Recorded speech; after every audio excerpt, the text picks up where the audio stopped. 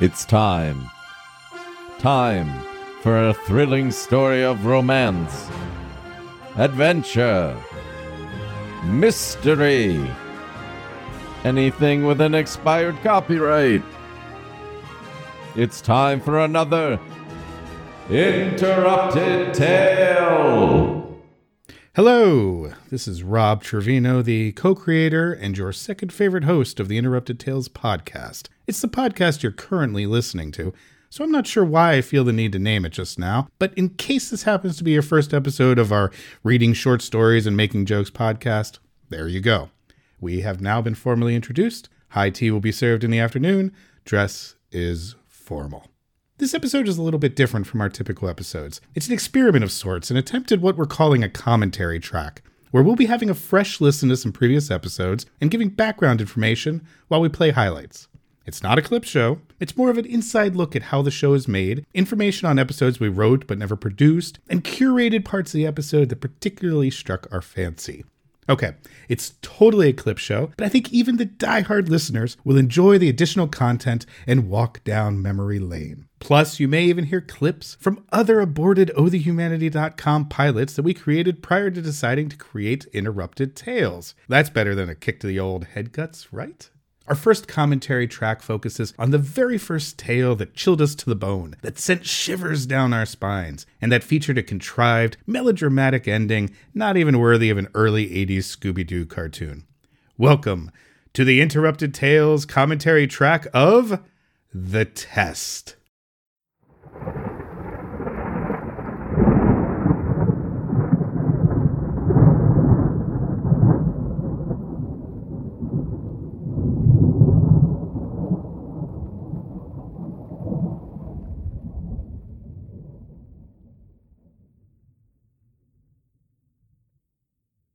So, that's the best we could come up with? And I have to play the full 16 seconds of the thunder. I'm going to have a serious talk with the person editing this. Can I see your manager? Oh, that's me? Damn it, Rob. You need to get this right. Helen's been talking a lot to Nick from Epic Film Guys. He's breathing down my neck. You got this, buddy. You got this.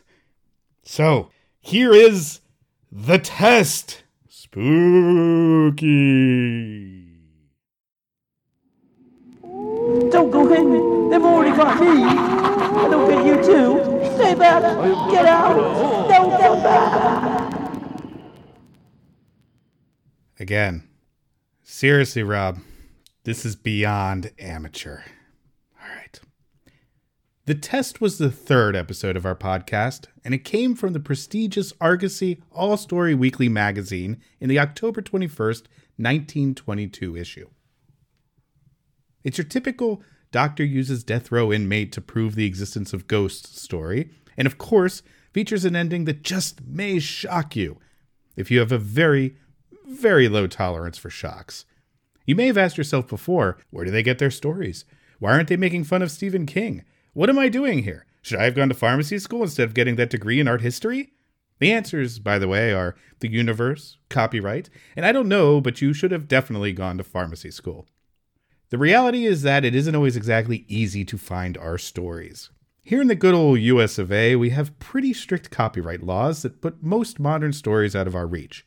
Sure, there are cool guys out there like Cory Doctorow who make short stories open to remixing or Creative Commons. See episode 63, Print Crime, for instance. But most stories are safely locked away for the sake of the creators who wrote them or their relatives who own them. Because we greatly respect writers, we would never dream of stealing their creations for a silly little show. So we have to look for stories in the public domain, which means almost anything published in 1923 or before, or anything in which the copyright has lapsed. There is, of course, no database of copyright, so we have to jump through a lot of hoops in making sure we can use a story because we are essentially creating a very weird audiobook version of them. And sometimes we get this wrong. We've had to drop at least 2 episodes after finding out that the story had been reprinted in some bizarre German short story collection or in some limited release by the author's estate. It's frustrating, but it keeps our conscience clear and it keeps us from getting letters from lawyers. It also means we have to read a lot of stories before picking things out because we also want to do stories that are not too long, which is honestly something that took us a while to get good at, or too boring, And it's up to you to tell us if we hit that mark. In helping us with this, we'd like to thank the Pulp Magazine Archive, the Internet Archive, and Project Gutenberg. Go to those sites, Google them, and go read something weird and old. Now, let's get back to the test. As with any early episodes, we are still getting our sea legs on podcasting and the overall format. So prepare yourself for some long pauses, my phone announcing text messages, and me just figuring out how to read. Yes, I read and Alan interrupts this episode. The way that works is generally, with a couple of exceptions, the person who chooses the tale is the interrupter. A little bit more on this process later in the episode, but first, the dramatic introduction to the test. The tragic death of Mrs. Chester Rawling, wife of the famous physician, had a most profound effect in the city of Wayne. I hear they build a bunch of fountains. I hear Stacy's mom lives there. Ah, our skill for only referencing the hottest trends was always there from the beginning. See, the band's name was Fountains of Wayne, and they had a song called, well, you had to be there. Where you also had to be was early in the workings of Interrupted Tales. Just under 2 years ago, we started on this mission to create a podcast. We went through several ideas, some good, some bad, and some that really required a lot of work and we were too lazy to do. We batted around the idea of doing a bad movie podcast until we realized we were about 11 years too late, would be entering a field of approximately 200,000 similar podcasts. Trying to call it the Flophouse was also probably not our best idea. We then batted around the idea of a fake bad movie podcast. The concept was that in each episode we would be discussing a bad movie, but the meta part of it was that it wasn't a real movie, just one that we made up. Actually, to make it even more complicated, it was a fake bad movie that one of us would make up the complete plot for, while the other person would improvise and add other parts to the movie, whether they were scenes or lines or characters. We did 2 pilots for that podcast, which we called Below the Barrel, before deciding to pursue Alan's inspired idea of Interrupted Tales. Perhaps we'll release these someday. Let us know on Twitter at Tale Interrupted if you'd like to hear them, or any of our other pilots. Maybe you'll get to hear all about the amazing movies Bikini Bomb Squad and Heaven or Helen that we, quote, saw, unquote. Some other podcast ideas we had were titled Screen of the Crime, which we also made a pilot for, The Summer of George, 10 by 10, later 7 by 7, and even later 5 by 5, Alan and Rob Versus, Trend Betters, To Tell Some Truth, Explain It Like We're 5, and the fantabulous adventures of Senor Alan and Mademoiselle Rob in the Most Forbidden Zone. One of those, by the way, is not real. Now back to the show. The introduction of the story goes on to entail the tale of the death of Mrs. Chester Rawling, who was hit by a car going 30 miles per hour. Let's get Alan's reaction to this incredibly speedy incident. Okay, so that's the kind of tragedy where you go, oh, that's just awful. But 30? I mean, that's reprehensible. But she didn't like mosey to the side. But, Listen, in 1922, people that was the speed of a jet airplane today. Their brains like didn't inflation. work that fast. Right? They just couldn't handle it. It was like, oh my God, what is this electric steel dragon coming to mow me down? Ah, Steel Dragon. I love a good Mark Wahlberg rock star reference. Plus, I love hearing myself breathe. It's a twofer. This is also part of the show where I apologize for how I'm breathing today. I have a cold. Anyway, the story continues and gets into the depression of Mrs. Rawling's husband, the famous Dr. Rowling, master of the mental arts. The association of which he was a president held several meetings to discuss the matter. Committees appointed to wait on him and bring him out of the spell of morbidness acknowledged complete failure. Committees? Motion to take the doctor out for bubble tea and stop at the duck pond. Is there a second? Thank you. Yes, thank you. And motion carried. What about Dave and Buster's? Denied. Oh. Months into his depression, the doctor decides to visit a prison to speak to a man named Langford who is set to be put to death in a few days. There, he tells the man that he's visiting to help him. I know you're doomed to die Friday, but as I said a moment ago, I came here for no other purpose than to cheat the chair. I am Dr. Chester Rawling. Probably you've heard of me. I'm kind of a big player in the whole mentally ill dead man walking game. From there, Rowling and Langford continue, with the illustrious doctor detailing what happened to his wife and how his distaste for religion played into it, in addition to how much he missed her. She was life itself to me. I would have cut off my right arm for her. Okay. I would have been dipped in molten lead for her sake. Now we're getting pretty kinky. But to profess belief in religious matters was something I could not do, not even for her. But I won't do that. Ah, Meatloaf, the patron saint of horror tales, softball, and trying to get out of hastily promised marriages. Anywho, the doctor then relays to the condemned man that he was visited by the spirit of his wife the other night and, much like Mickey Dolenz, was now a believer. It's probably a brutal offer, he said. However, it should appeal to you as your last chance is gone. Ooh, that's comforting. Which would you prefer? To go to the chair and be electrocuted by the state, or die as a result of heart failure? Take the box. Take the box. Langford drew his breath with a rasping sound and looked at Dr. Rowling quickly. Good Lord, man, he faltered. What do you mean? Oh, it's just a fun game. Or how about this? Who wins in a fight of 100 penguins versus a woolly mammoth? That is a fun game. A word of advice, though, never bet against a penguin. They are small, but behind that waddle lies the heart of a true killer. Have you ever watched the director's cut of Happy Feet? That whole last 30 minutes they cut out is like a penguin version of Audition. Chilling. And now, the final bargain. If you accept my offer, I'll give you this bottle. Simply drink it. In a few minutes, you'll feel drowsy. That's all there is to it. That's all there is? Well, plus you'll be dead, but I mean, that's basically it. Details. The poison will be completely absorbed by your system, so that the most rigid investigation will reveal nothing.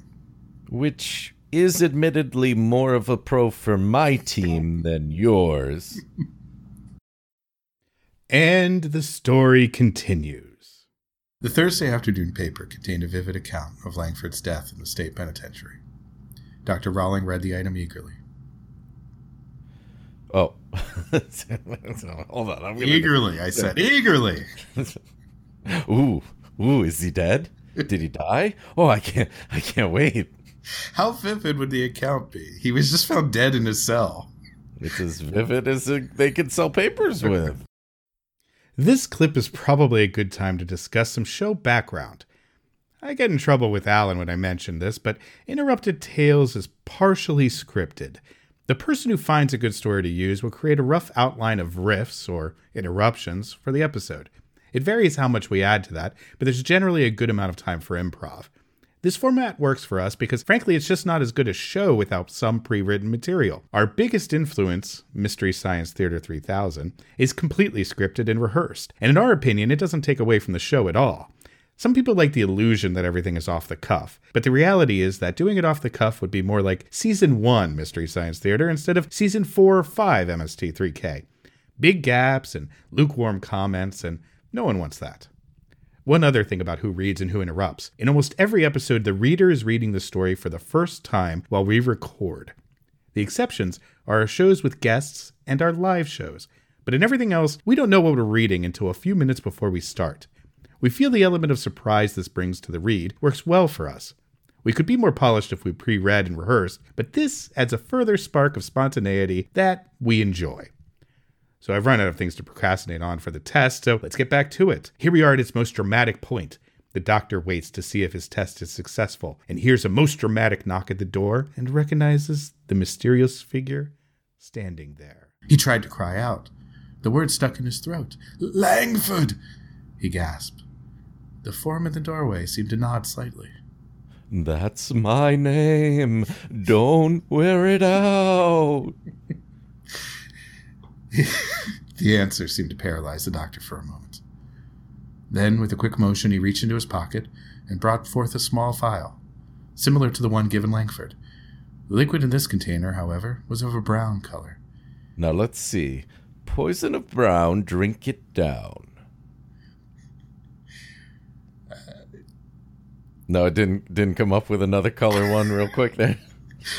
Pink and doesn't stink. I don't think that's how that goes. So here it is over a year later, and I now have the dramatic correct response I should have had then.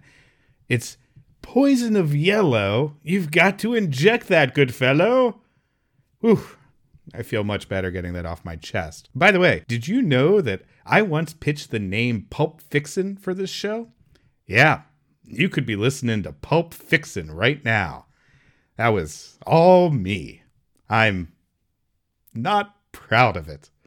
And now, the big finish to the test, as the person who entered the room on that fateful night tells his side of the story. That's just how it happened, he concluded to the officer. When I opened the door, he looked at me like I was a ghost. He said something and then jerked the bottle out of his pocket and drank what was in it. Must have been terrible. He was dead when I got to him.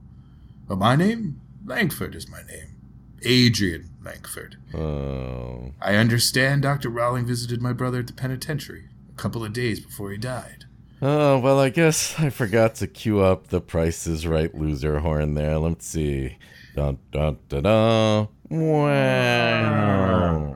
And that's it for Interrupted Tales Episode 3, The Test. And also it for our first, and possibly only, Interrupted Tales commentary track. The whole episode can be found, of course, wherever you downloaded this episode. If you've enjoyed this, please rate and review our podcast on Apple Podcasts. Even if you don't use it to listen to podcasts, it's a great help to us as more ratings and reviews expose the podcast to more people. Wherever you live, we'd love to hear from you. You can also follow us on Twitter at Tale Interrupted or on Instagram at Interrupted Tales. We're also on the Facebook, but not quite as often. And please check out our website at ohthehumanity.com, that's ohthehumanity.com, for clips of other episodes in addition to information about our other podcast, Parasitecology. It's a scripted dark comedy sci-fi story about a depressed IT nerd and his new best friend, the fugitive alien parasite that's moved into his brainstem. It's got action, adventure, laughs, trips to the grocery store, horrifying work happy hours, killer electronic assistants, and a great soundtrack. We have a lot about it on our site, or you can find Parasitecology wherever you get podcasts. Thanks for listening, folks. And remember, the true test was the friends we made along the way. Bye-bye.